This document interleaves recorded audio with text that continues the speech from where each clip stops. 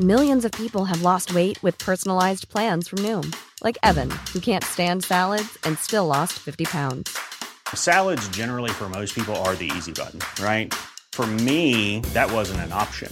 I never really was a salad guy. That's just not who I am. But Noom worked for me. Get your personalized plan today at Noom.com. Real Noom user compensated to provide their story. In 4 weeks, the typical Noom user can expect to lose 1 to 2 pounds per week. Individual results may vary. Normally, being a little extra can be a bit much. But when it comes to healthcare, it pays to be extra. And United Healthcare makes it easy with Health Protector Guard fixed indemnity insurance plans. Underwritten by Golden Rule Insurance Company, they supplement your primary plan, helping you manage out-of-pocket costs without the usual requirements and restrictions like deductibles and enrollment periods. So when it comes to covering your medical bills, you can feel good about being a little extra. Visit uh1.com to find the Health Protector Guard plan for you.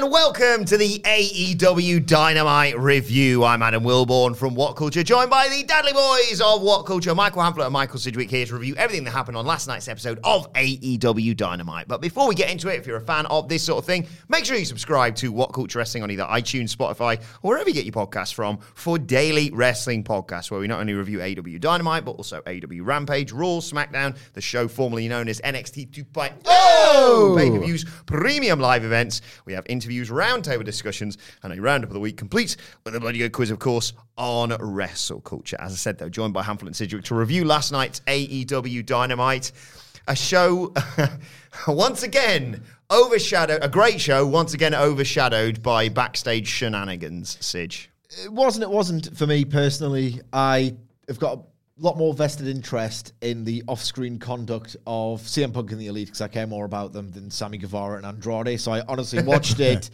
read a little bit about the Twitter drama, and was just like Partridge shrug for me. I was like, you know what? I had a really nice time watching this show. I just want to luxuriate in talking about the show and looking forward to reviewing the show. And I'm just kind of exhausted by all the backstage drama and all the rest of it at this point. Anyway, I'm sure we'll talk about it, and I'll be earnest and, enthusiastic about my appraisal of it, but I just kind of want to talk about the 2 hours and 15 minutes that I thought were great. I still maintain that there are core issues and silly tropes that need to be addressed by the company, but when I talk about the trifecta of episodic wrestling television, promos, matches, angles, my God, I got them all in that beautiful, that's what I'm looking for, unparalleled package that AEW offers across 2 hours, or in this case, 2 hours and 15 minutes of episodic TV. And there was a level of thought that went into one or two things that I just thought was wonderful. Yeah, the only reason I say that is because I was talking to Hamflett about this morning, in that I watched this show, and actually, ironically, I was thinking about that trifecta.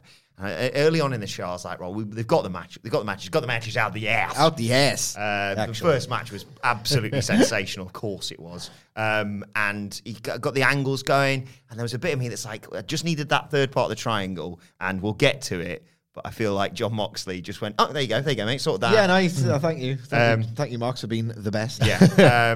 And the reason why this podcast is slightly delayed is because Michael Sidgwick has written all of his fantastic thoughts about this in Ups and Downs at whatculture.com as well. Hamflett, yeah, the matches, it's amazing when you just put on loads of great wrestling matches, how easy a good wrestling show comes together. Sort of identical experience to both of you in terms of how I watched this show completely unaware of the nature of the kickoff. You knew it was happening, though. Well, you knew it was going to happen. And everyone except Tony Khan seemingly knew this. It's an abomination that it occurred, right? Which, again, is something for a longer-form conversation. But who could have seen it coming? Well, indeed, for guys to be calling the shots on Twitter and then delivering them, I mean, it is quite funny. But somebody should have stepped in to stop that. It's not on. It's still a workplace. You pointed out something quite good regarding the people backstage going, should I get involved in this? Well, this is it, right? If you're Pat Buck or Christopher Daniels, the last time you jumped in the middle of a fight, you were suspended. So those poor sods must have been stood there going, do I stop this or what? What's the protocol now? Should I bite him? Any dogs to watch for? What should I do?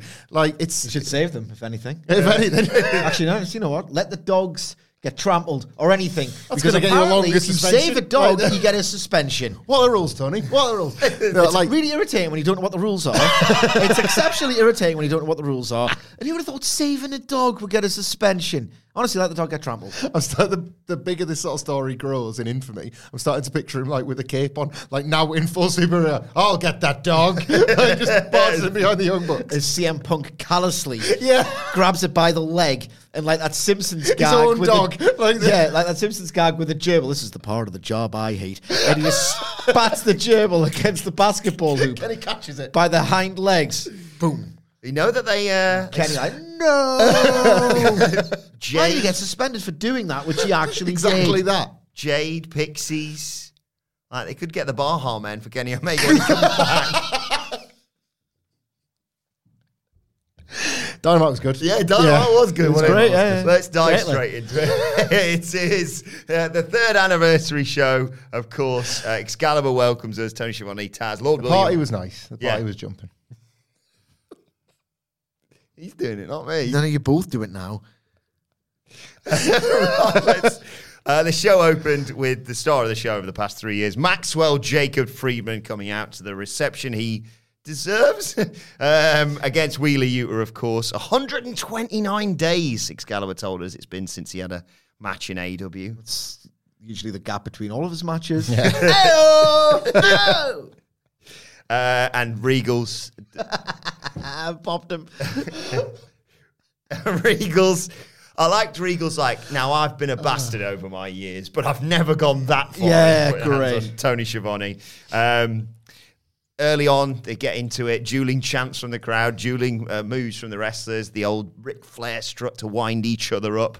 And then MJ, of course, uses the ties to drive Yuta into the corner and takes over, wears him down, backbreaker into a gut wrench slam, gets him a near fall early on. Yuta gets back into it, though, skinning the cat into 4 rolling German suplexes. But for the second time, early on, this happened as well. MJF's down, Yuta goes up top, and MJF just slowly rolls, Orange Cassidy-esque, away from any possibility of Yuta hitting him from the top rope. MJF targets Wheeler Yuta's arm. That's obviously going to play into the match a little bit later on. Hits a nasty powerbomb into like a backbreaker. They showed a replay of that, and it was like, oh, your back, oh, your head and your neck. It looked Coccyx. it looked rough. He starts slapping Wheeler Yuta about. That wakes him up. He hits an enziguri. There's like this rolling pin thing where it's not even 1-2. It's just 1-1-1. MJF goes for a tombstone at one point. Yuta rolls him up into another series of near falls. They collide with a double clothesline. This is awesome chance come down as they tease being counted out on both get up at 9. Yuta goes up top for a third time, gets crotched. It looks like MJF's going to hit a top rope tombstone. It's done it before. Yeah. But Yuta does a brilliant escape via Super Hurricane Rana. MJF rolls to the outside, gets taken out by a tope from Yuta. And again, Yuta goes up top and MJF rolls away to a space that he thinks is sufficient enough to be all right and flips off Yuta. And Yuta does this huge dive into a splash from the top to get himself a 2 count. Yuta drops the BCC anvil elbows. Goes for the seatbelt, but MJF counters that into his submission. Salt of the earth. Yuta's trying to get to the ropes, and MJF repositions, and it's like a new version of this, and it looked horrible to take. And understandably, he gets the submission as a result of that. Post-match, actually, no, let's talk match first, then we'll talk post-match. Oh, this is absolutely phenomenal. Absolutely phenomenal. Every wrestler should study the way in which MJF bumps. Well, you can't. There's no point because he's just got to completely bang on. He doesn't waste a single second to tell a story with something that ordinarily you watch a heel get bumped and they might theatrically go, oh, that bloody it, and clutch their back or something like that. And you're meant to receive the baby face as a hero for hurting the baddie heel. Like, MJF just thinks so much more deeply about it. He tells a story through the way in which he bumps, and it's always incredible. Earlier on, at one point, and it's only split-second stuff, but just before he was about to get a move administered to him by Wheeler Yuta, he clasped his hands in prayer to say, please, no, I don't want, to suffer damage. Another one, he always kind of does this bump early in his matches for a bit of slapstick, Like Arn Anderson in the 80s would be proud of him, where he just kind of lands flat on his fucking ass. It's like, oh, good, the dickhead clown got his ass kicked. That was great. And then deeper, when he knows he has to go more serious and the competition's really igniting, he'll take something to the barricade and just splatter against it as if he's just died upon impact. Like he's in a car crash. Like his bumping is so characterful. There's nobody else like him who can do that in pro wrestling. And then when he doesn't bump, he achieves the ultimate wrestler's platonic dream of, you know, when the old wrestlers go, getting work for nothing, that's the way. They're all like Homer Simpson, apparently. And like, there's some weird fans as well who goes, yeah, that match was incredibly boring and the barely bumped, it did anything. Great storytelling, that's smart. No, it's boring. But MJF accomplishes this by doing this really exhilarating sort of, at this point, signature sequences with the one where Bryce, it's always Bryce going 1-1, because he's the most fit referee, I think, from the outside looking in. And MJF is so good at wrestling that he can command a standing ovation by not only taking a bump, but it's a nice little bit of cardio for him. Essentially going to the gym. These are lines I've already written in ups and downs, by the way. So apologies for regurgitating, but Meltzer's been doing it on Observer Radio and the newsletter for years and years. So why can't I do it as well? Two more things I want to add. The bit where it's so good at putting his opponents over as well. The bit where he rolls over to the other side of the ring, flips the bird, you can't do this.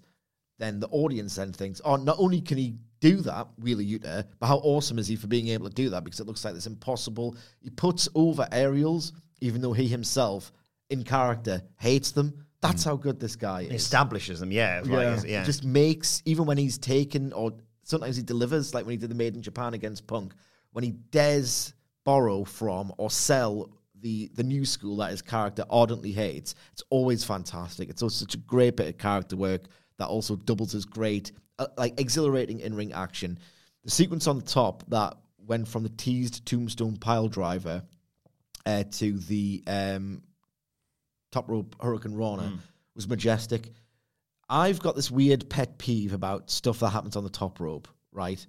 When there's a struggle and it goes to a superplex. Sometimes I think it can look far too contrived. Then other times I'm like, I'm so bored. It's like so laboured and taken ages. And I know it's meant to convey a struggle. Like, I'm not an idiot, but sometimes it just feels really awkward.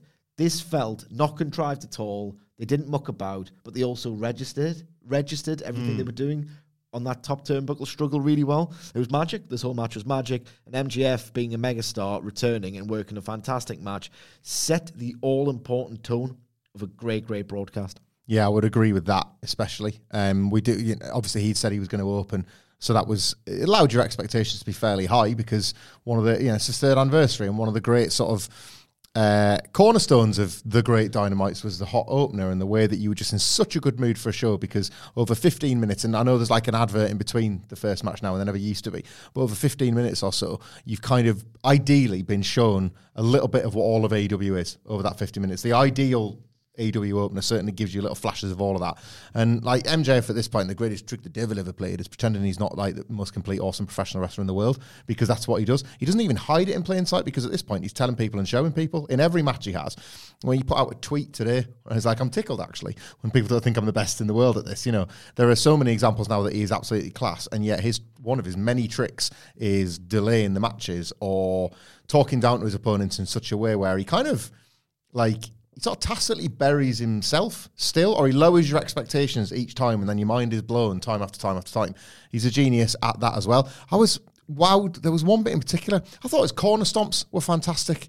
It was early in the match, and it was the first proper advantage he'd taken over Yuta. I think it was after the trunks pull into the corner, and the way in which he just leathered and leathered and leathered and leathered as if, well, I'll take this advantage now because I'm not sure how many I'm going to get. And that's super early. And again, it's like everything is scene setting, everything. If he's going to do that in the first 30 seconds to a minute, there's an implication of desperation there, so that when he reveals this incredible arsenal or this incredible amount of offense that he's got, he's thinking so many things at once, just thinking, why'd you go down the desperate? You've got it all. You don't need to do that. So he constantly plays with you, and he knows, and you get the impression certainly that he knows he's doing it, and the way he's peppering things into the match. He's done this so many times now. It shouldn't work as effectively as it does, and yet it does.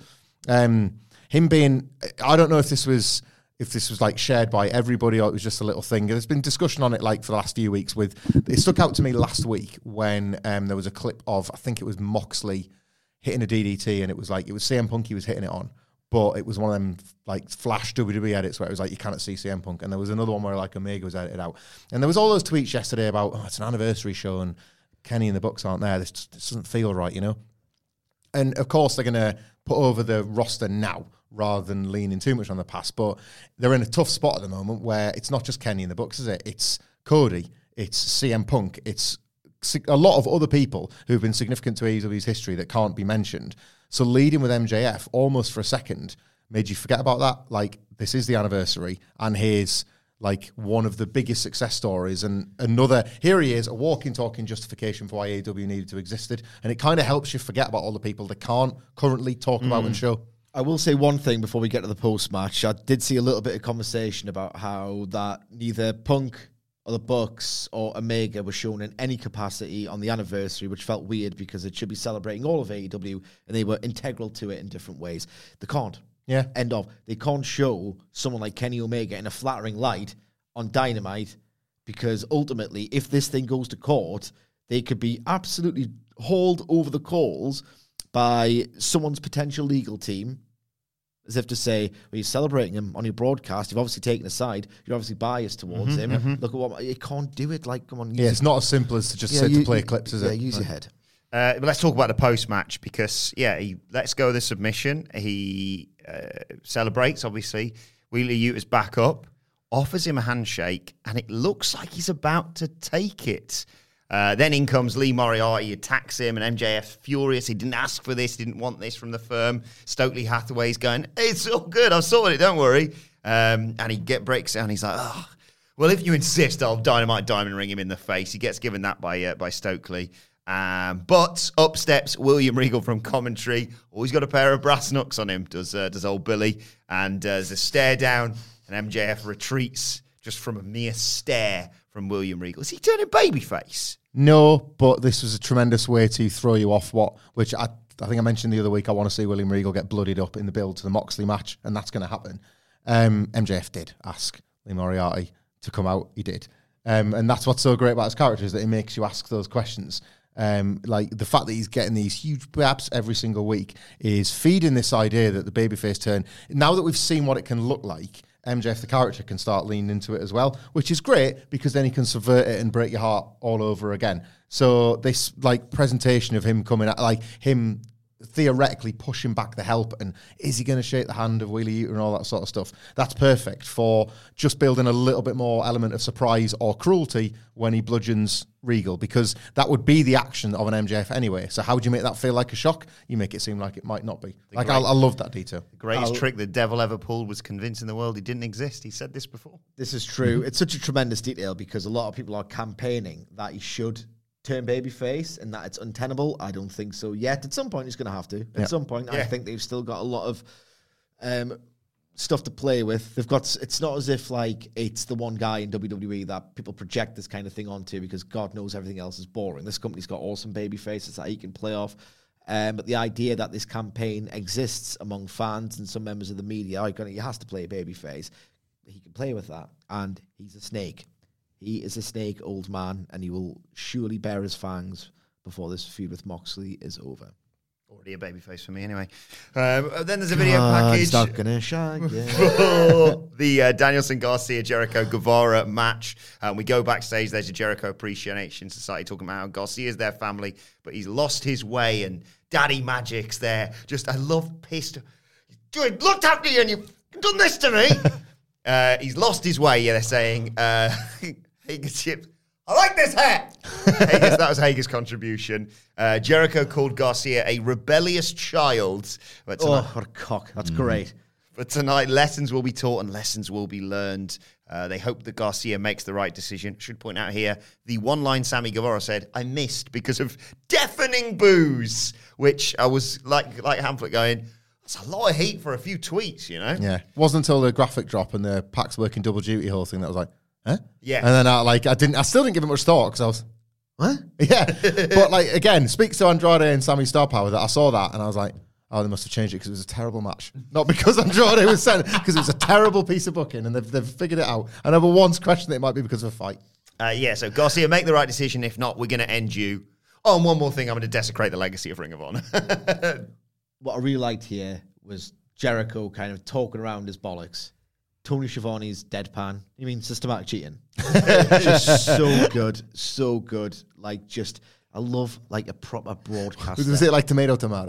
It's like trying to bite off something. I love a goddamn professional, senior, authoritative broadcaster. That was great. What else is great is they made an arsehole of what I said last week, so that's fantastic. Not everything, because the Soraya thing was still rubbish.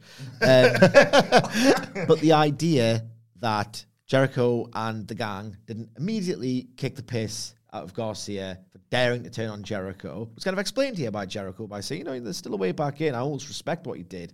But, he's still teasing the idea that he could come back into the fold. And he's not that pissed off. So maybe that explains last week, maybe. Yeah, not a clean break, I suppose, which they played with in the match as well. I was in a way better mood with all of this after the show. So, I don't know, is that me not letting it play out? But then when the company goes through a run where you're kind of not feeling like you're being rewarded for letting it play out, that's what stops you letting it play out. Yeah, and maybe. Then you have to It's an impossible medium to analyse. It never ends. There's no finale and there's no period of introspection where you can discuss what happened and you can plot. A to Z. Had a problem with P, but what did Z make sense of pod P? You'd never get that with wrestling. Yeah, every wrestling fan is inherently hypocritical because they're like, you need to do more long-term storytelling, but also they're like, give me that right now, otherwise I won't understand it. Or this plot point that I don't consider, maybe they'll do it next week. This is exactly what I was thinking. I was like, they're going to have to do something in this match. And then the moment they went, of course, Danielson's facing Jericho, and I went, there's where it's going to happen then. Like, that's going to be the big... Because I was thinking, why wouldn't he betray him here? And it's like... Because this is the bit where so we'll get to it. Darby Allin, Jay Lethal was next. Back and forth counters to begin with. Darby Allin hits a springing arm drag into a bit of a stalemate and offers a handshake, but Lethal cheap shots him. Monkey flip lands Allin on his feet, but he tweaks his leg and Lethal just zones in on it and targets it. Keeps going for it. I think one of the breaks we went into was when he just chop blocked the crap out of it. Darby Allin crumbles off an Irish whip, but he does get Lethal in a nice guillotine and a scorpion death drop for a 2 count. When we come back, Darby Allin's coming back himself. He goes up top, but Lethal hits a super dragon screw out of the corner, pops him in the figure 4. Darby Allin gets to the ropes. Lethal goes to the lethal injection. Allin ducks, and Lethal just eats crap, basically. He hits him with a code red. It gets a 2 count, goes up top. He's going to do the coffin drop, but then suddenly out comes Sanjay Dutt and Satnam Singh, and Lethal's like, no, I didn't want you here. Piss off. Darby Allin nearly gets a win via roll-up for 2, but he then gets him, rolls him up, Last Supper for the 1-2-3. Post-match, sort of mirroring the opening match, which was a bit confusing, but I'm sure you two will explain it. Darby Allin offers his hand, says, come on, you don't need these 2 pricks. And Lethal... it does shake hands, and there's Sanjay Dutt going, what are you doing? I wouldn't have put this back to back, but in itself, you know me and my opinions on Solid. Don't care about Solid. 37, old, exhausted, minimal free time for myself. Could be playing Breath of the Wild. It arrived in the post yesterday. Theoretically, if I didn't do this as a job, right, could just be playing Breath of the Wild and stay up a little bit late and just don't watch Dynamite this week or whatever. Those are the options facing people. I don't need Solid in my life. This was a solid, quietly very well-worked professional wrestling match, and I think I really goddamn needed it. Just the idea of Darby Allin on the pre-tape saying, God damn it, I just want to win a wrestling match against someone who I really respect and think could win a wrestling match on their own terms, and I kind of want to sniff a title again. Great, that's what it's all about. Yeah. Too much of that, and it's very, very dry. You don't want to do a 3-hour Raw under Triple H. You absolutely, under no circumstances, Hamlet, want to do that. But you need a little bit of just dry, solid, functional, this is what it's all about storytelling. And without being really, really hot in the arena, some of the work here was fantastic. Yeah. The flip counter from Darby Allin when he was, for a split second, just in, I think it was Paul Turner's way, and then Jay Lethal chop blocked him immediately. What a fantastic, perfectly timed bit of pro wrestling storytelling. That made it feel real. It made it feel like Jay Lethal wasn't putting on a show, wasn't telling a story or doing anything. In that moment, it felt like a professional wrestler, a person playing the role of a combat athlete, which I would like to believe more often than not, just in a nanosecond went, oh, his leg. Bang, I'll try and take it out. And then that proceeded to be the next beat of the match. I just love that spot so much. I thought Darby Allin's sold throughout the comeback. This is just really well worked. Not really tremendously exciting. Possibly wouldn't have put it back to back, but I needed a fixture. This was a fixture, and some of the wrestling was genuinely quite gorgeous. Yeah, I don't have an explanation for the handshake thing. There were other ways to illustrate that point without completely redoing the Ring of Honor handshakey spot thinker. But that was the theme, though. They mention Ring of Honor all the time. They even made sure to mention, like, deeper in the night. Loads of people have observed the Code of Honor, and it's like, well, why? Yeah. Because it's AEW. This feels like I wouldn't be surprised if, in fact, in the next fortnight, the TV deal would be announced. They lent on it a lot. So I think that is why they did the handshake the second time. Because there would have been other ways to be like, you don't need those guys, rather than extending a hand. Yeah, and I know the thing is they are guilty, and Hamflett's been correct to point this out for 3 years. They are guilty of loose agenting, repetitive, diminished return storytelling. They've done things like this before, and I don't necessarily know, but they did talk about Ring of Honor and the Code of Honor so much that it felt like it's not by accident. Yeah. We get a video package for the Embassy because, of course, Brian Cage is set to fight Wardlow for the TNT Championship. There's the Gates of Agony, and there is Prince Nana, who is over in the What Culture office. We love him. Yeah. We absolutely love him. We're in the money. We're in the money. we played that clip about 10 times. It's just great. Absolutely great. Kind of allowed myself to forget that they'd switched that from Tully Blanchard Enterprises because of my lack of interest in the Ring of Honor product at large. So when even yesterday, I think on the podcast, I was like, this is probably going to get folded into some sort of wardrobe, Gates of Agony thing. Hadn't considered that Prince Nana was a part of the package. I was just like, oh yeah, Brian Cage hangs out with the big lads now, doesn't he? It's like, there's a popper involved as well. Yeah, should have appreciated that more. Yeah. And then we got Wardlow versus Brian Cage for the TNT Championship. And he ordered two big men beating each other up, and that is exactly what you got here. Quick start from Cage, but Wardlow hits shoulders in the midsection in the corner, and then they just collide in the center of the ring, and there's a big old slugfest. A snap Hurricane Rana from Wardlow. Both these men do ridiculous things that their size shouldn't be able to do. And Cage responds with a head scissors. Wardlow blocks the 619 into a slam, goes for the powerbomb, but Prince Nana distracts him, and that allows Cage to hit a sit-out Alabama slam for a 2 count. Cage does reps with Wardlow before chucking him over his head with a fall-away slam. Wardlow keeps getting cut off by Cage. He goes up top and hit a twisting senton out of nowhere. Multiple released German suplexes, chucks him about, regains control, gets cut off in the ropes by Cage, though, and a big suplex from the apron into the ring gets him 2. He goes for the drill claw, but Wardlow floats over and spikes Cage for another near fall. He does that wind-up lariat, but he gets countered into deep sea diverticulitis. Deep sea diverticulitis.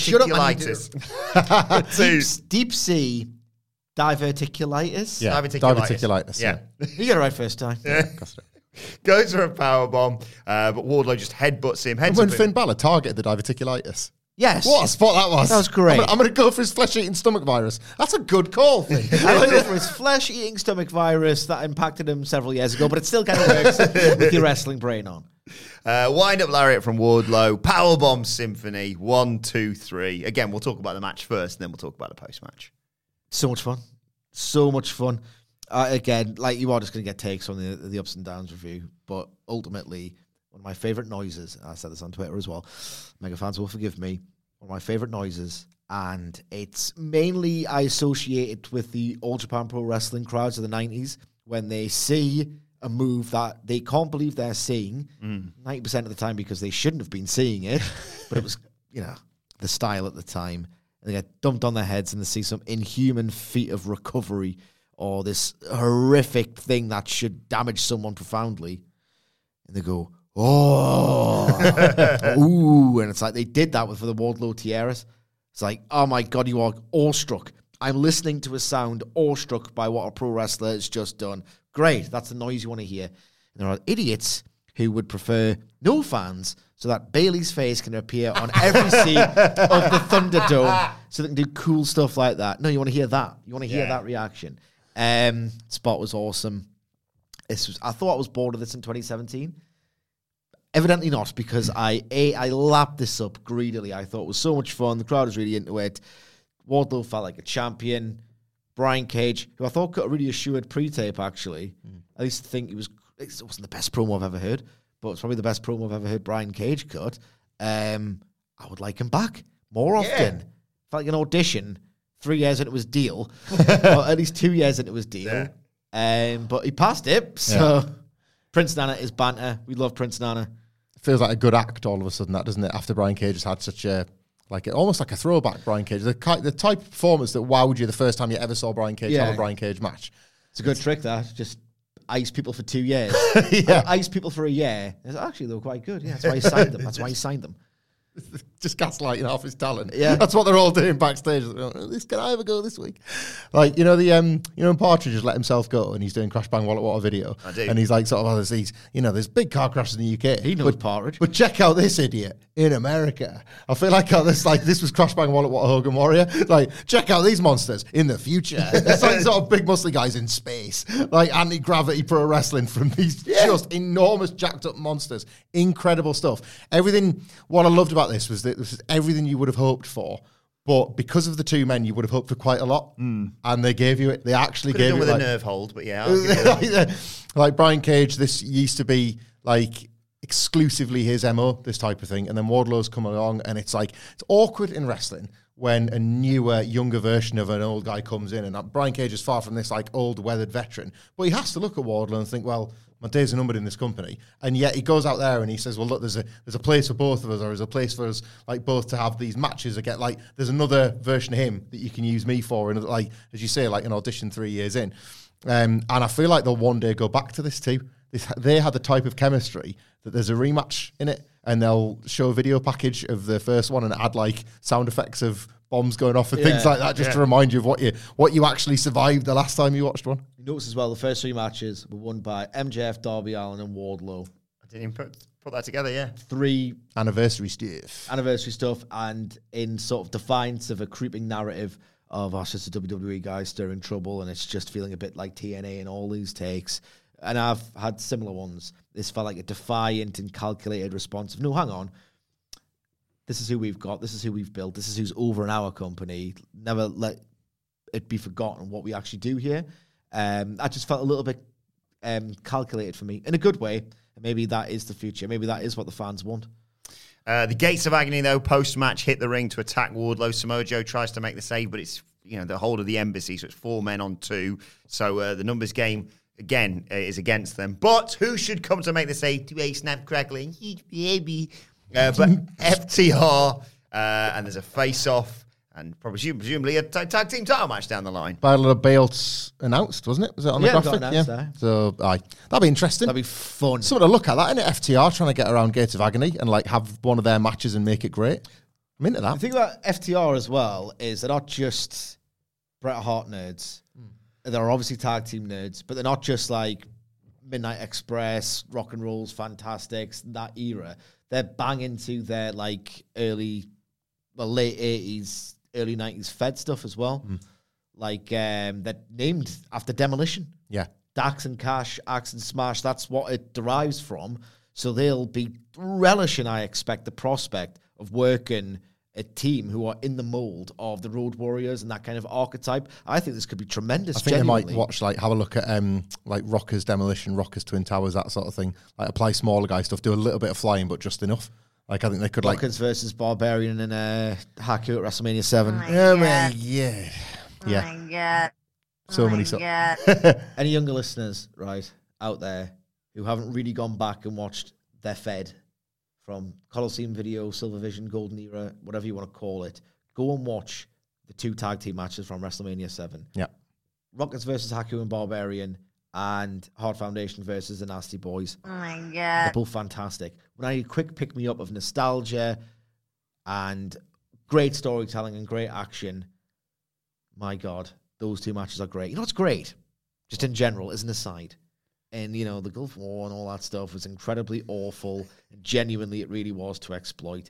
The first 3 months of WWF storytelling, from Royal Rumble 1991 to WrestleMania 7, are exquisite and I would possibly put it up there with, if you take away all the Gulf War rubbish, and it was, the way it links from...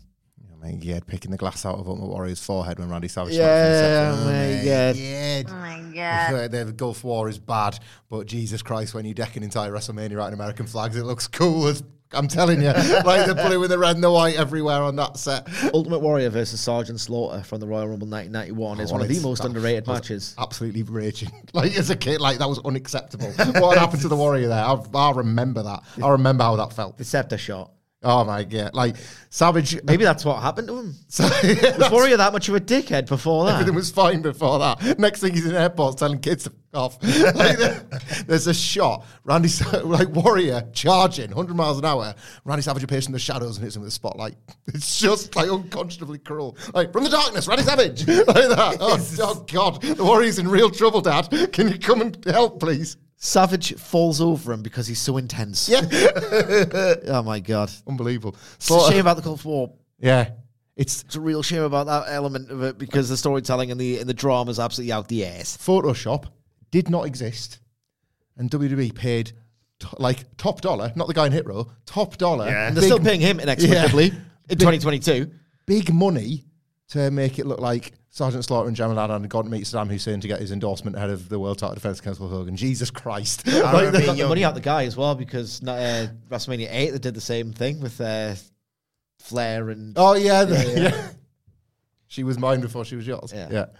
Unbelievable. I remember, I can't remember, I don't know how old I was when I found Elizabeth. out that wasn't real.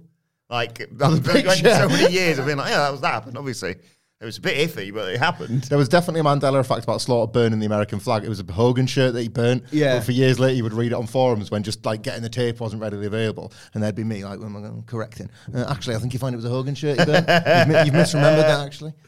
Well, you get more of this tomorrow because you two are going to preview Battle of the Belts and Rampage, aren't you? I'm off. I should have just shut my mouth and say the same thing now. I do this all the time. Just divert from previewing FTR and the Gates of Agony with more 91 WWF. Yeah, we'll do a retrospective.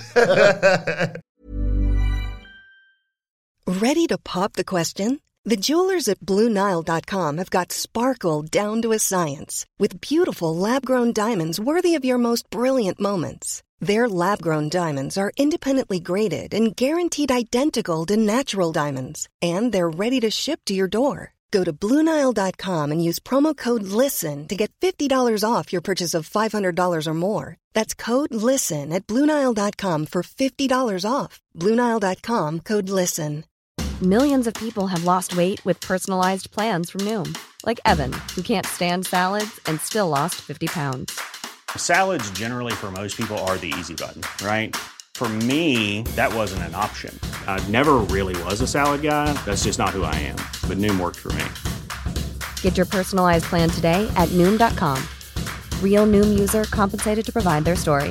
In 4 weeks, the typical Noom user can expect to lose 1 to 2 pounds per week. Individual results may vary. Before we go any further, though, this podcast is brought to you by Rocket Money. Do you ever feel like money is just flying out of your account and you've got no idea where it's going? Well, it's all those subscriptions. I mean, think about it. Between streaming services, fitness apps, delivery services, it is endless. I'm guilty of this, so I used Rocket Money to help me find out what subscriptions I'm actually spending money on, and it was more shocking than a wrestling betrayal. You see, Rocket Money is a personal finance app that finds and cancels your unwanted subscriptions, monitors your spending, and helps lower your bills. Rocket Money has over 5 million users and has helped save its members an average of $720 a year with over $500 million in cancelled subscriptions. So stop wasting money on things you don't use. Cancel your unwanted subscriptions by going to rocketmoney.com/wrestling. That's rocketmoney.com/wrestling. rocketmoney.com/wrestling. Right, next up, it was the 6-woman match. But actually, before that, we have Britt Baker backstage announcing that Saraya will never wrestle in AEW. I love how it's up there. It's like I declare bankruptcy, innit? Really good heel stuff, this.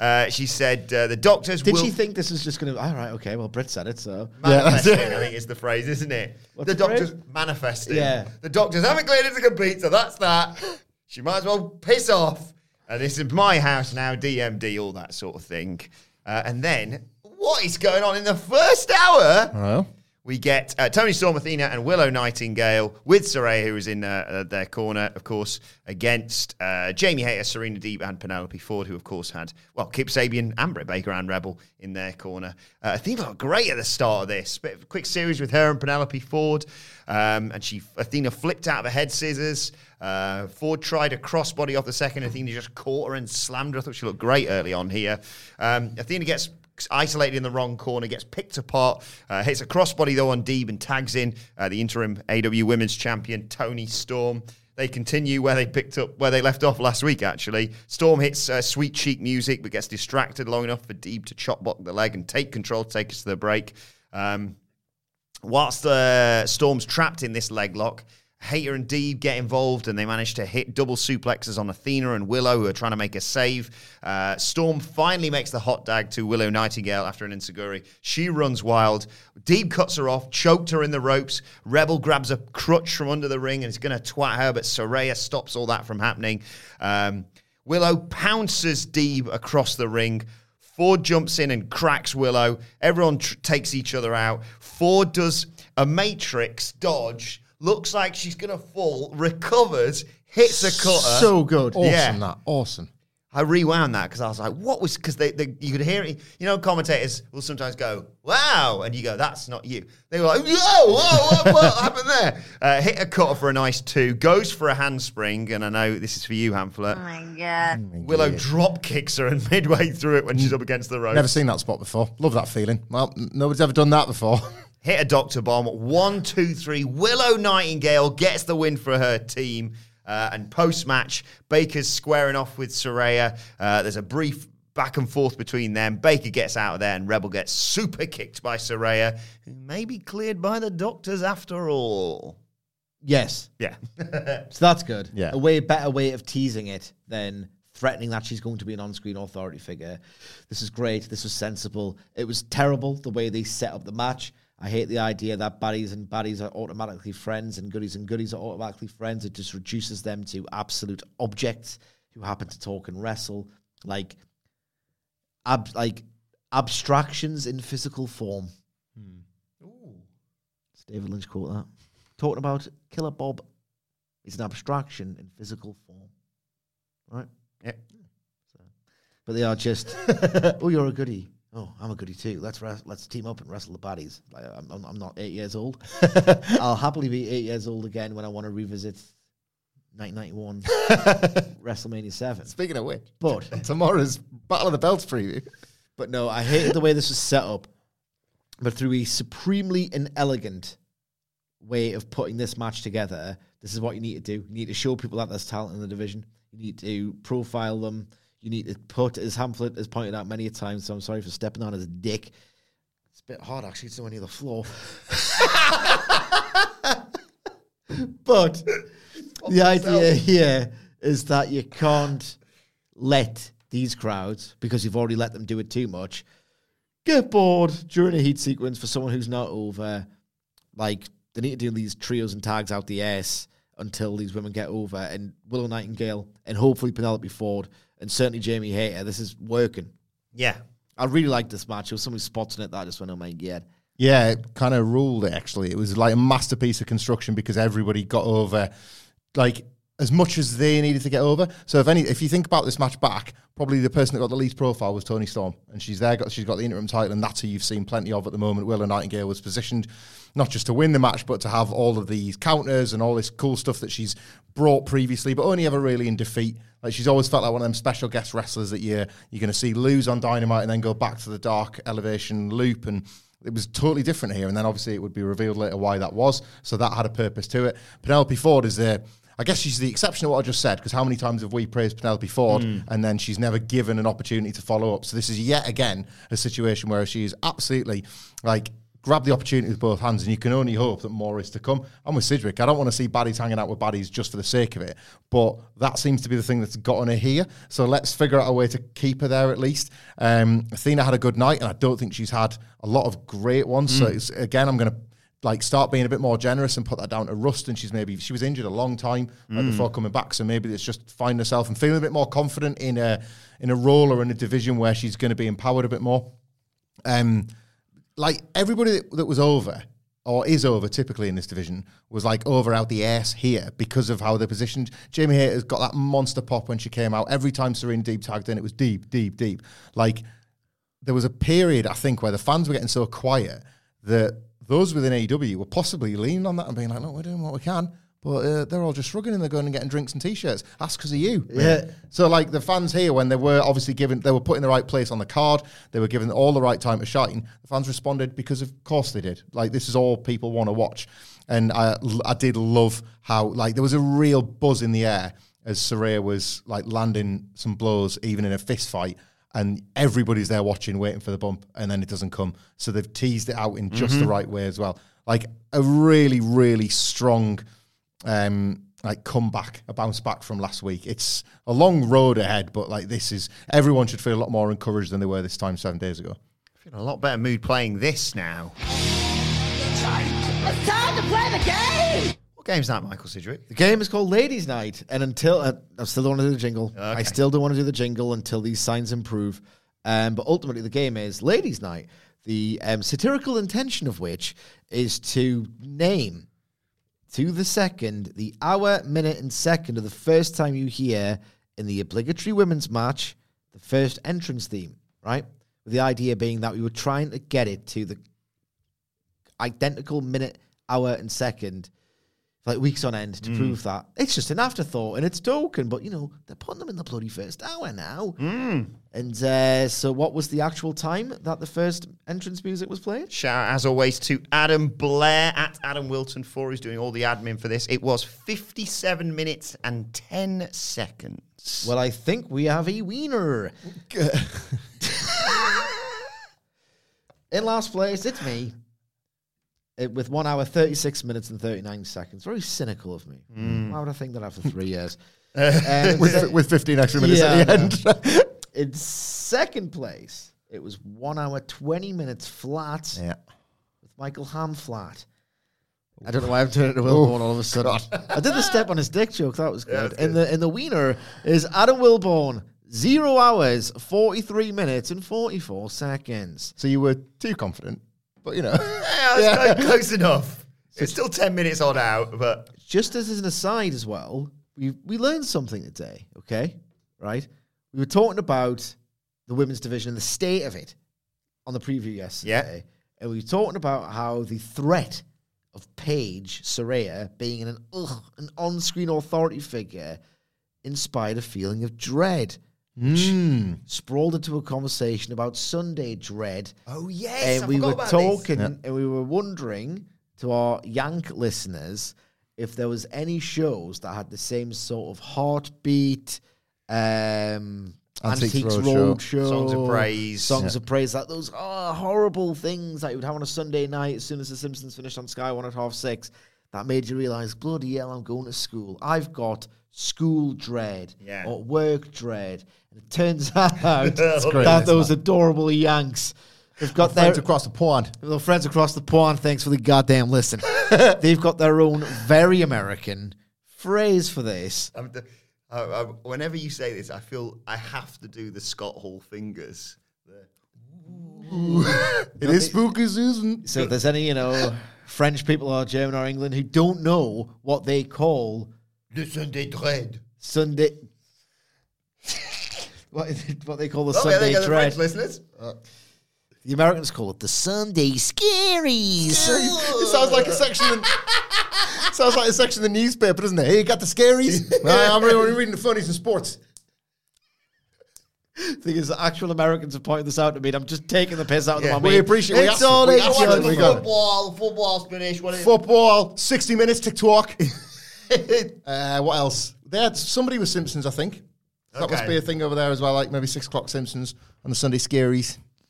Loved it. I love it. It's affectionate. Yeah, hang on, wait, I can make it better. And God bless the United States. There we go, fixed it now. I would argue that's much worse for people now. Yeah. I love that, like this is what makes America brilliant, is that, like, the UK is this tiny little island, and so we can all say Sunday dread. And there's different regions and different accents and that, but we've all got this, like, fairly shared experience. 50 states. Almost, I'm sure every single one of them bigger than the UK, in fact. Yeah. Massive, vast country. collectively coming together on a Sunday for the Sunday Scaries. Sunday Right there. Scaries. I got the Sunday Scaries. Wish I lived on the West Coast, so my Sunday Scaries came 3 hours later or earlier, whatever the f*** it is. Like that. The Sunday Scaries give me the creeps. Sunday Scaries to Tommaso Ciampa. Just get to bed, you got school in the morning. and everyone you hate talk shit about you. And you should be scared. Get the Scaries. Sunday Goldies. Right. Coming back to Dynamite. Thanks again to Adam Blair, as always. Thanks to the Yanks. Thanks to the Yanks. We do appreciate that. Thanks, Yanks. Thanks, Yanks. Thanks. A lot of people were telling us the show, like, but then throwing out like Sunday Scary is the thing we would know. It's like, yeah, my Sunday Scary was 60 minutes, and that got me again. That put me again because I was like, oh wait, we all know what this is, do we? Yeah. My Sunday Scary is Spooky Ghost on a Sunday. Hey, man. Sunday Scaries is usually a priest. Halloween's on a Monday, so you'll have a Super Sunday Scary at the end of this month. Ooh, I'm scared about going to work. It's Halloween. Sunday Scary. Scared to go to work on Halloween. Yeah, that's a Super Sunday Scary.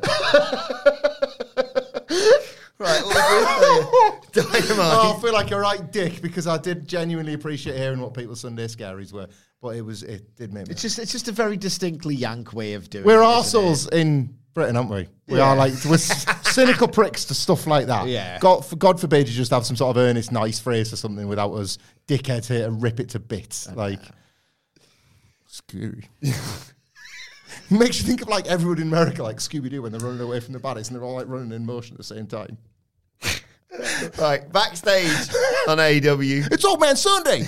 Tony Schiavone's there with Roosh, Jose the assistant, and Private Party. He used his tablet. Yeah, he did. For once. He's going full Drew Gulak, a PowerPoint presentation of Private Party not being there for the Andrade family office, I assume. And they say either they were showing me clips and I was still like, I'm going to do that again. Yeah. Roll about one more time just so I'm explicitly clear who here. Get involved, either be there for Roosh tonight or cast it. or we'll take you to court because Matt Hardy's been contract tampering. I'm so bored of all this. Yeah. Look, it's MJF's thing now. Just leave it to him. Mm-hmm. Leave it to him and make him seem like the prick who actually wants to go to this boring sludge of a 3-hour Triple H show. That's the good heel character. Stop taking the piss. I might like Raw, but imagine being gotten to by Triple H. That's like pretty lame, isn't it? If like you've been gotten to enough that you're making these loser mid-carders be contact tampering stuff. Tell you what, right? I was obviously gotten to by the praise level at Triple H. So it's actually that good. It just makes sense. That should be the bare minimum for everything. I got a little bit pressed. That people were praising it, and I was, he didn't deserve it, really. He's actually went off the boilers of Booker in 2018, maybe, if you ask me. Then I stopped caring after a week. Tony Khan should really stop caring. Solution to a lot of things, just don't care about it. And he's a billionaire, so. Yeah. It was time next for National Scissoring Day. Three-way scissor in the What Culture studio. Tony Schiavone asks Taz to scissor him, and Taz goes, no. Dead. So we get the Acclaimed and Daddy Ass making their entrance. Loads of Washington references there, of course.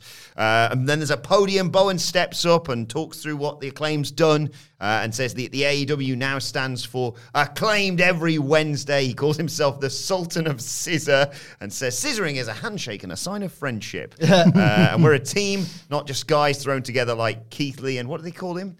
It wasn't Swerve strictly, like Sneaky Swerve. Sneaky Swerve. It should be terrible, but it was good.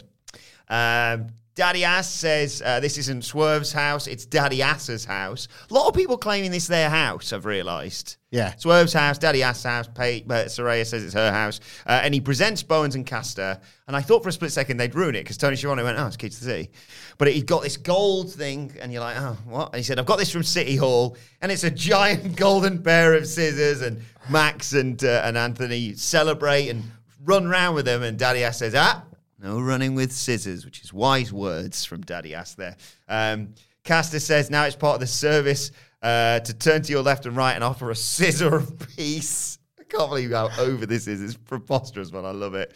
He talked about his father being on the Washington football Super Bowl team from years back and achieving greatness just like the Acclaim did when they won the titles. He talked about, his dad being proud of the Super Bowl ring, he now being proud of these tag team titles. He says, look, This nation we live in is divided. This city we're in now is divided. The nation we're in is divided. There's no red or blue. Everyone wears pink because everyone looks good in pink. And it's now time for a bipartisan scissor. And they set up 3 corners of the ring. They're going to rush into to do it. And then right as they're about to nail the 3-way scissor, of course, Swerve's music hits and he comes down and goes, "What the bloody hell are you guys doing? I've never seen something so ridiculous in all my life."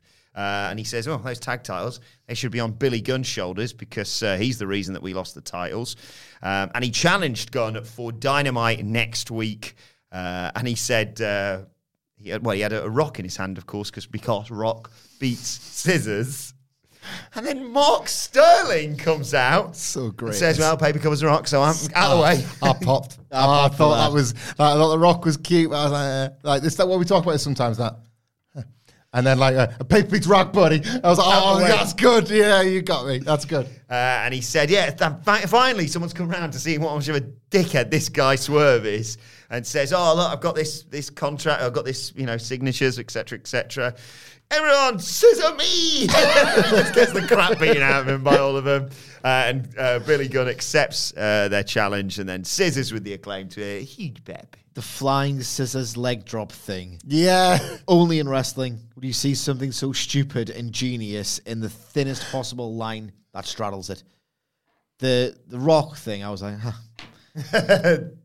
And then just the actual build to the gag. It was like, sometimes comedy works so hard that you have to ruffle it on the head, even if it's not that funny a joke. You just admire the sheer craft behind it, even if you don't necessarily think it's funny.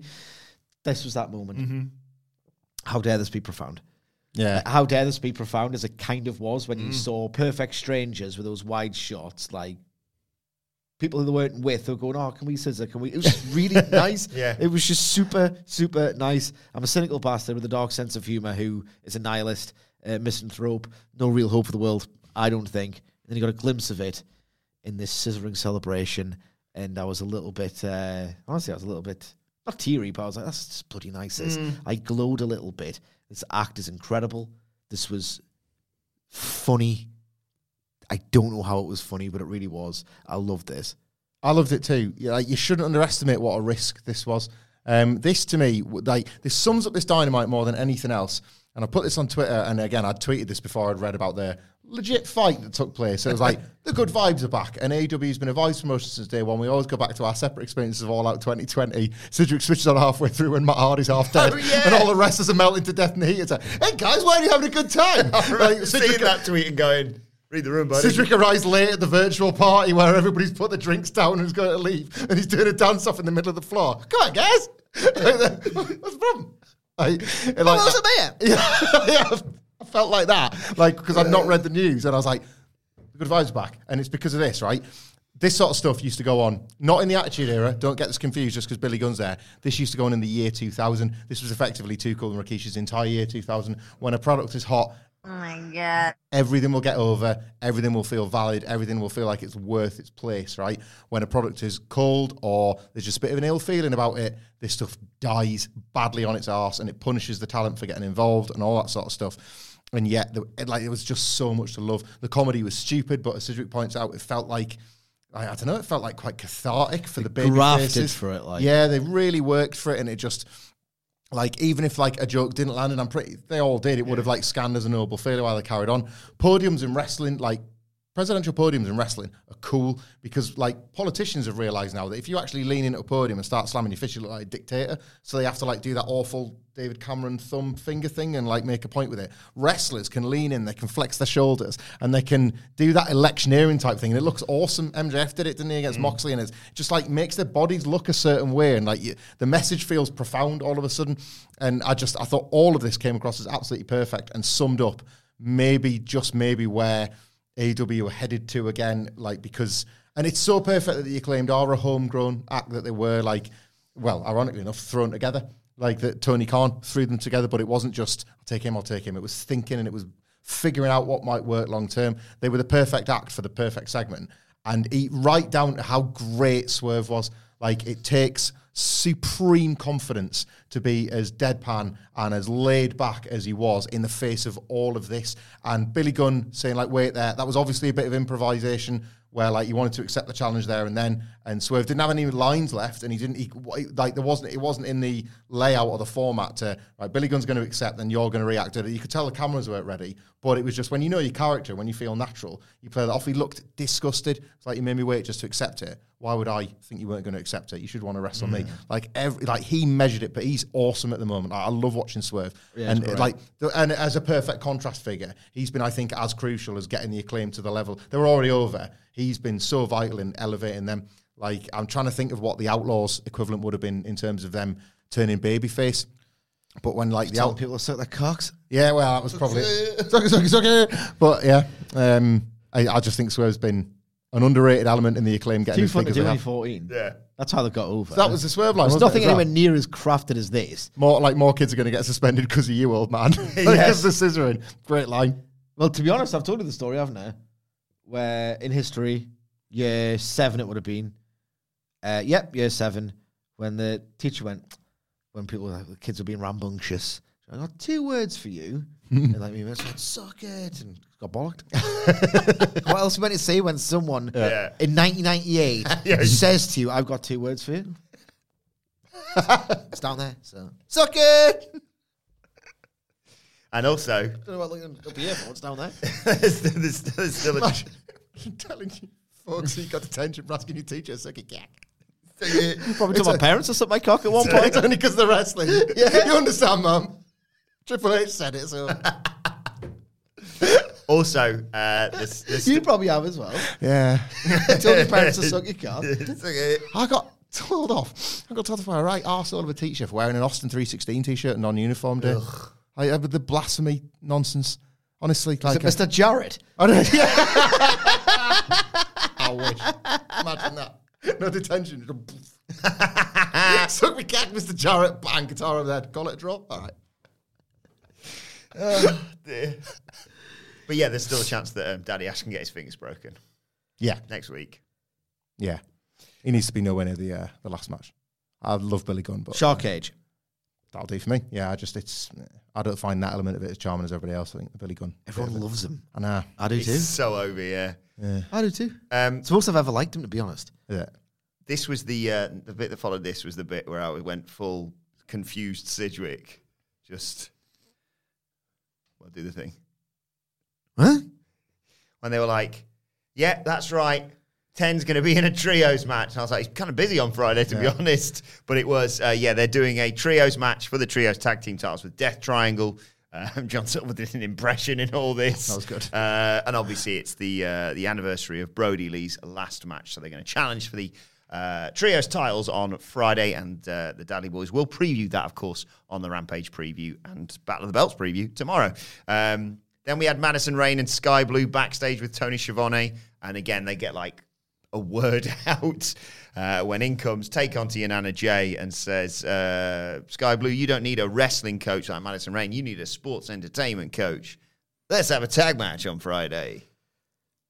Didn't Madison Rayne in the segment say something to the effect of, I can like learn charisma or something, delivering it in the most flat and uncharismatic way possible, and you can't you know what the literal translation of charisma is? Do you know this? What's this? Gift from God. That's what charisma means. All right. Yeah, can't learn that. Just learn charisma. Just as I've watched wrestling for like 30 years. I love it, like, as People well. could just learn charisma, be in a lot better place. And I realised this as they did it, though. It's like a natural gift from God. You've either got it or This you don't. idea as well, that like she sort of like put all I her can work on my charisma. Well, start now. She like put all her wrestling hard yards in. Well, not being harsh, but what a stupid thing to say. She was from like all of her roots and like experiences in TNA. Like that's hardly like Jonathan Gresham's Terminus, is it? Do you know what I mean? It's like kind of required to have a bit of it there. Wrestling was second. Terrible segment. Well, the only thing I liked about this was like, hang on, you've just said there's a match on Battle of the Belts, which is also Friday night. Rampage is Friday night. That's technically 2 hours with 2 women's matches on it. 2 different shows. Two different shows, yeah. Can't let him have that 2 one. different shows. It was funny. Meltzer said what would have been a good idea. It's a double-edged sword. If you could have just had a 2-hour Battle of the Belts, the implication is, we can miss Rampage a week, so I understand why they didn't do it. But one of the reasons why they didn't just do a 2-hour Battle of the Belts is because they've got 2 women's matches planned, and that can't do. Tony Khan like elbowing Jerry Lynn. Let's not call Bella the Broad. Cut him in half. Right, hang on. Scissor that booking. Battle of the Melts because Dark Order are on it. I like them, but they are melt. Hangman Page versus Rush was next. Early on, Page teases a buckshot. Rush does the whole tranquilo thing. Jose, the assistant, there, he's grabbing the leg of Page, so Rush sends him right, Hangman, not his assistant, sends him right into the guardrail and chokes Page in full view of the referee with the cables that are at ringside. It's silly. Yeah, it's silly. Why flag this up a couple of weeks ago? He was winging it, wasn't he? Let's not pretend there was some like big long form story just for the benefit of the Sammy and Eddie thing. It was for that and that alone. What was this referee thing? Like, it's annoying. Thought of that, yeah, it's annoying that. So that because there was one because they sort of did it, and he went, "Oh, the referee's been distracted." And then the referee came over, and he still had the cable wire around his neck, and the referee was like, "Paul Turner should have a word." Yeah, come on now, come on, because the Jericho belt shot wasn't great, and like, I hadn't thought about that one. That was more egregious. It's like, the referees are tightening up. They're not, though, are they? It was 1 week. It was for one finish. Can you tighten up for one finish? Sure can, boss. That sucks. And it was to job Eddie Kingston out. That sucks. That really sucks. Anyway. Turn heel again. Hangman Page gets picked apart by Rush during the break, but Page fights back. Fall away slam, slingshot, crossbody to the floor. MJF's watching, clutching his poker chip backstage. Rush tries a leapfrog, but Page counters into a Death Valley driver for a 2 count. Rush no-sells multiple forearms. Monkey flip he goes for in the corner, but Page counters it into a slam and a jackknife pin for 2. They repeat the spot with a buckshot. This time Page kicks away the assistant, but flips straight into a Rush headbutt and a straight jacket pile driver for a nice near fall. Rush goes for the bull's horns, but runs straight into a lariat. Buckshot lariat out of nowhere from Page for the 1-2-3. Again, we'll divvy this up because a lot happened post-match here. Yeah, didn't hit the ceiling that I thought this match was capable of. Bit short, maybe anticlimactic at the finish. He's in the money. Rush is in the money. He's in the money, like Eddie. He's in the money. He's in the money. Yeah. He did not go 15 minutes and work his ass off here. But he hit Page really hard, and he got hit really hard in return, and I enjoyed it as a ghoul without going like mental on my couch. Didn't really wake me up here. Didn't really turn me on, but I enjoyed it nonetheless. I forgot about it seconds after as well because the promo was of such a standard. Yeah, Hangman Page just won a match that you could. That was the detail you needed. You needed to have to won and to feel like he's got all the momentum, so you could feel a little bit confident to dare speak out after what John Moxley said. More like Silas Young than a Takeshita match. Yeah. Looking at Page's 2022. Yeah, so Private Party comes down to the ring, but before they can get involved and help or decide whatever they're going to do, John Moxley shows up and just goes, "Don't do it, boys. Come on." And they leave. He obviously wants Hangman Page fresh and ready for their match in, I was going to say 2 weeks, 13 days technically, it's on the Tuesday, of course. And Moxley had a great line that I know you put over on Twitter, Sige.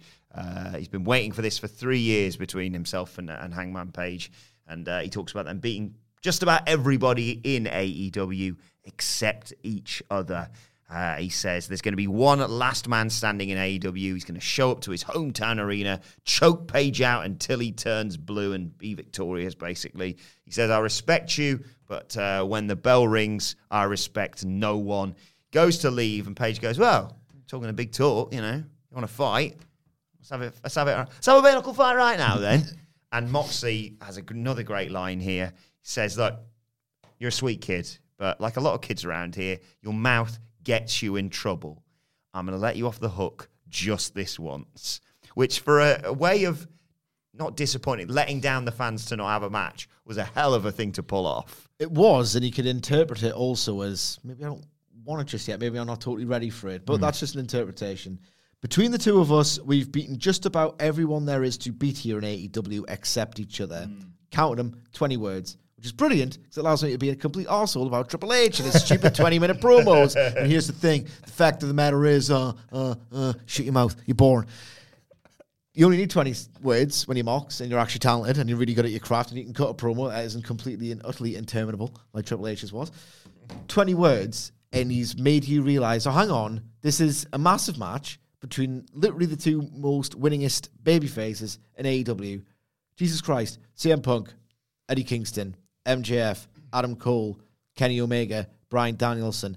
They've beat the lot between them.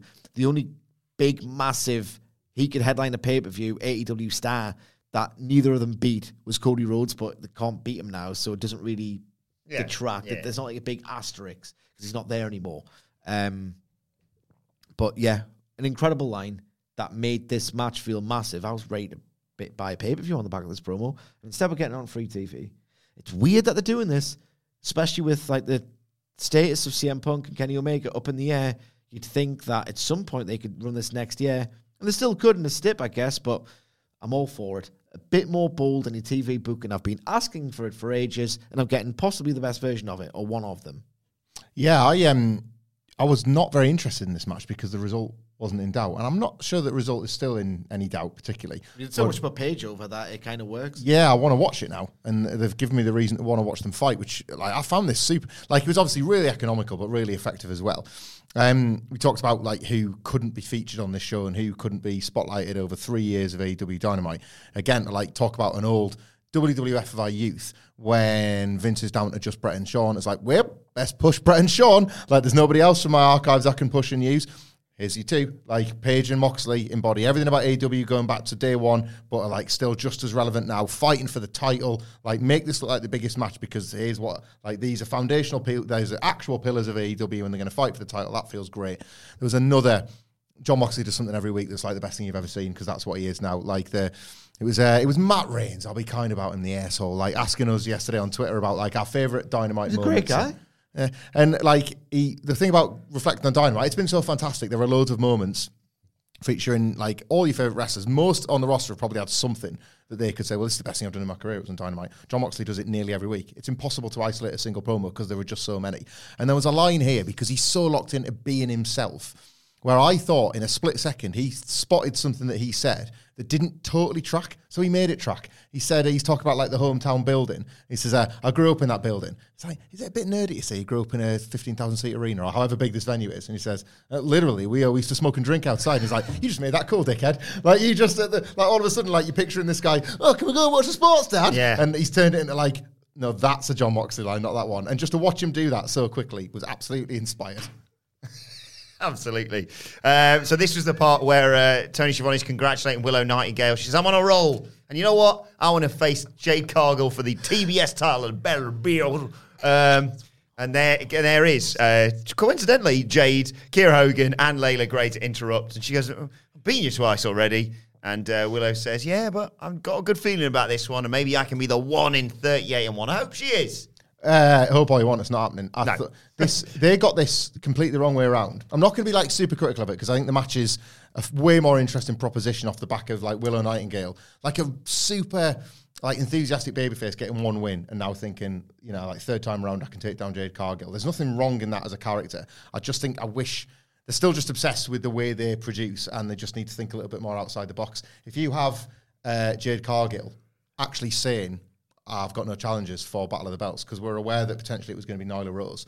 Which like she could come up with a line. Why ever that isn't happening, it's not happening. So she's like, you know, I was going to have Nyla Rose, but I've not got a challenge now. This is pathetic. I thought there was a revolution going on around here. And then Willow Nightingale, still a bit knackered, still a bit breathless, but celebrating the victory comes in a shot. We're like, well, things went pretty well for me tonight. And then Jade Cargill says, well, I've beaten you twice. It's like, yeah, but have you seen tonight? You're getting a different me now. How that changes, how this feels is totally different. Now as much as I love Willow Nightingale, it still to me feels like a Jade match. I could be proven wrong. This could be the shock of the year. I don't think it's going to be. I think this is a last-minute decision, and a good one because getting over in defeat will probably do Willow Nightingale no harm, and obviously there'll be interest in the match because she's slowly getting over.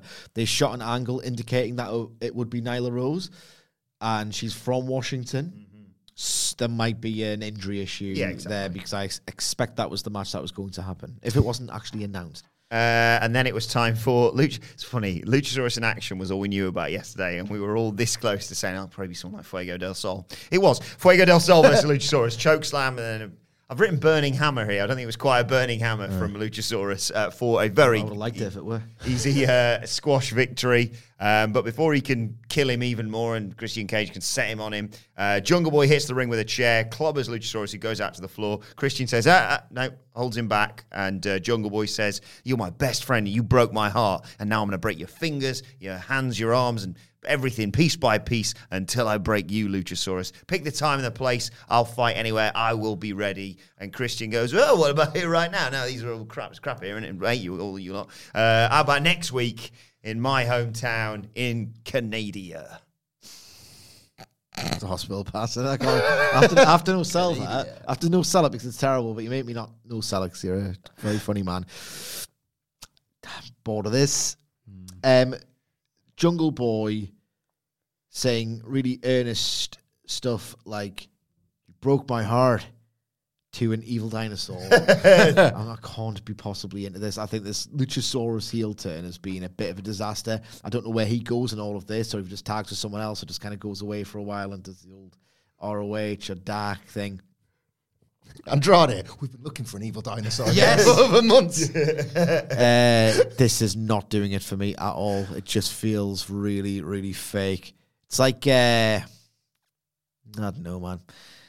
It just feels like this act could only exist as this act, and when you try and break it apart, I've just got no interest in it. It's like watching, it's that film about the divorce with a meme. Oh, yeah. Marriage Story with like Mario and Princess Peach. I don't want to see these literal cartoon characters in this really dark.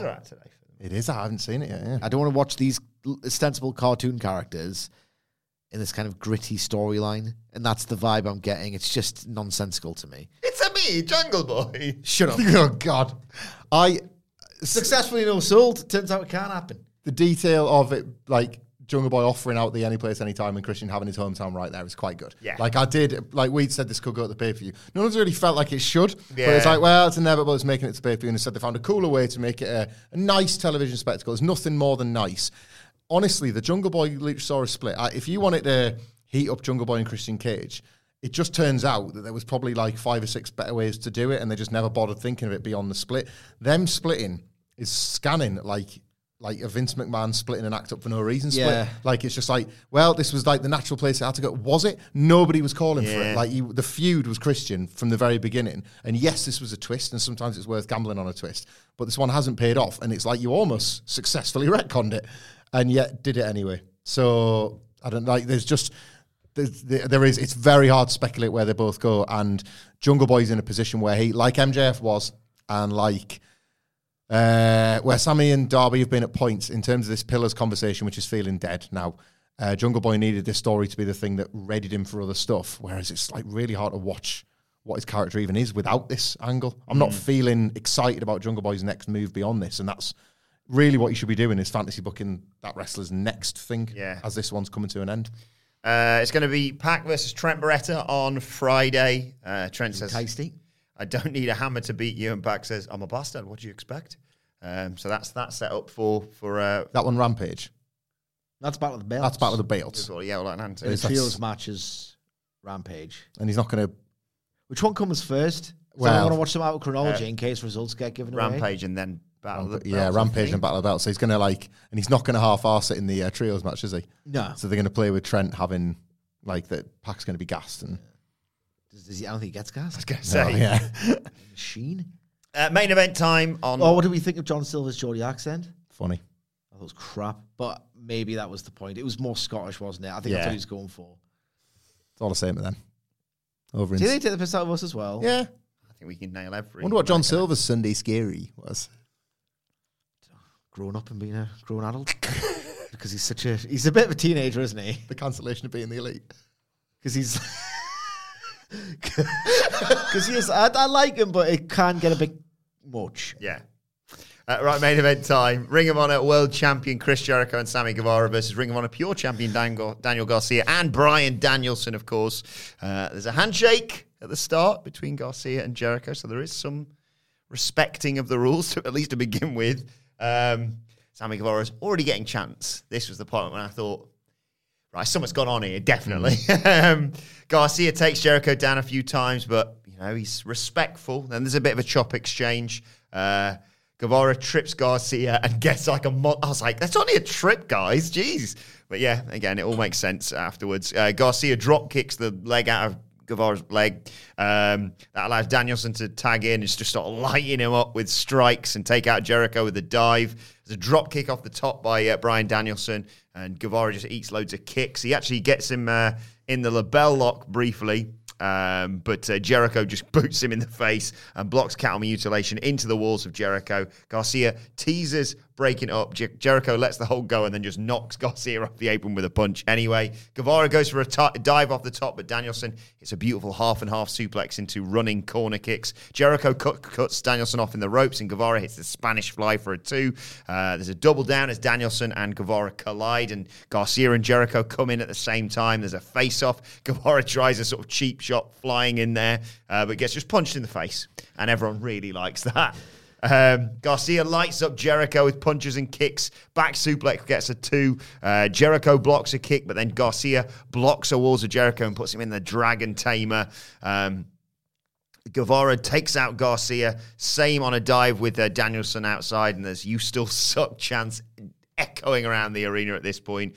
Garcia no-sells some chops and gets the knees up as Jericho goes for a lion salt. Guevara makes the tag and just dives straight into a crossface.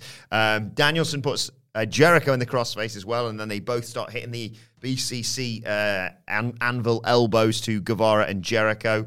Garcia and Danielson go for a double back suplex, but Guevara lands on his feet, takes out Danielson with a beautiful standing Spanish fly, and kicks Garcia right in his spine for a 2 count. It's like the weirdest ultimate babyface fire-up from a 2-on-1 situation ever from the guy that's the most hated man in the building. It was so straight. It was awesome. It was like you couldn't give that to like Steve Austin doing a run in 98. Like... Garcia is about to get hit with a GTH, but counters that into a pile driver. Jericho breaks up the count. Danielson knees Jericho off the apron, but Jericho suplexes him through the table to take them both out, it seems. Guevara hits the GTH, goes for a shooting star press, but Garcia gets his knees up and puts him in the Dragon Tamer. You think that must be the finish. And then Aubrey, who's checking on Guevara, asking him, do you want to submit? And Garcia's got his head close to the ropes, and Aubrey can't see a single bit of this. And Jericho clobbers Garcia with the Ring of Honor title belt. Guevara steals the pin, and JAS celebrates their ill-gotten victory, Sige. You know dickheads on Twitter, right? I've heard about them, yeah. You know, like the worst kind. You know what? In relation to the worst troll accounts, like I think the worst ones are the cloud chasers. This match banged. Like, yeah. I know. 3 flame emojis. Yeah, I heard it. So you know how the cloud-chasing dickheads and the brain-dead idiots have both got this thing, and they both got it wrong, where they go, no one talks about this great match. Like, I've got the key, I've got the secret, I know these things. I'm just honestly, no one talks about this match, and they should, because it's really good. And it's Undertaker versus fucking Shawn Michaels at WrestleMania 25. You can only pick one: Undertaker, Kane, Mark Henry, Kenny Omega. Oh. Yeah.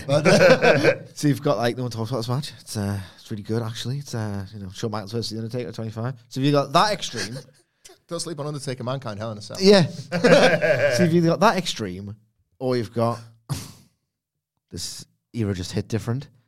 And it's Raw in 2020 during the pandemic. It's like a retribution.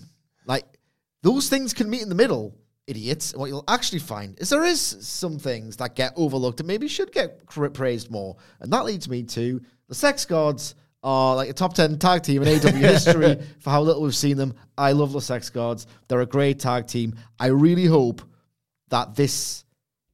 I want a proper Sex Gods tag team run with Jericho and Guevara. I think they are such a good tag team. If you go back, and I'll do a 4-match graphic picture collage on Twitter if you need us to do that, because they had a match with Best Friends during the pandemic, and I thought it's fucking crazy good days. You can put 2 like videos next. You've seen this show about this? You can put like videos next to each other now. You could do that. Now, can you? 4 Sex Gods highlight packages.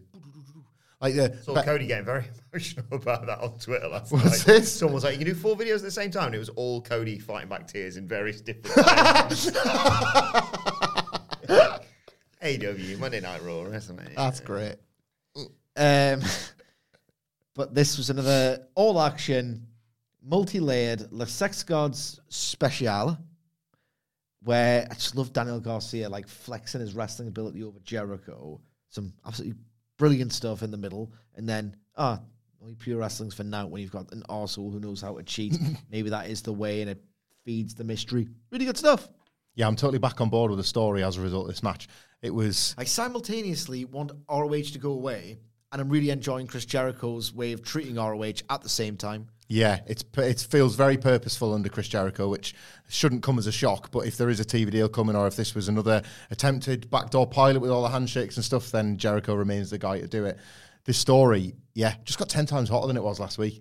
It's ironic as well in the week that there was a bit of discourse around Eric Bischoff saying, no one to get really around for matches. It's like a wrestling match. It's completely salvaged all of this because you can tell stories in wrestling matches. That's what they do. Imagine that, especially because the story is so centered around wrestling versus sports entertainment as well. Matter, Eric? Forget your scissors. I said, what's the matter, Eric? That was the best tweet of all time dropped today. Who was that? I can't remember who tweeted it, but so basically for context, we are guilty of not really applying context to our bollocks on this podcast. During the Acclaim segment, Eric Bischoff tweeted something to the effect of... He was live tweeting and then tweeting something effective, and I'm out because, you booked the UWFI apparently. Yeah. And he can't sanction this sort of thing. Which wasn't a wrestling match. He's such a bad faith actor, but we know this. So during the National Scissoring Day segment, someone tweeted, but yeah, what's the matter, Eric? You forget your scissors? It was Mean, M-E-A-R-N. Min. And then one of my favorite things, when the reply is even better than the tweet. I said, what's the matter, Eric? Did you forget your scissors?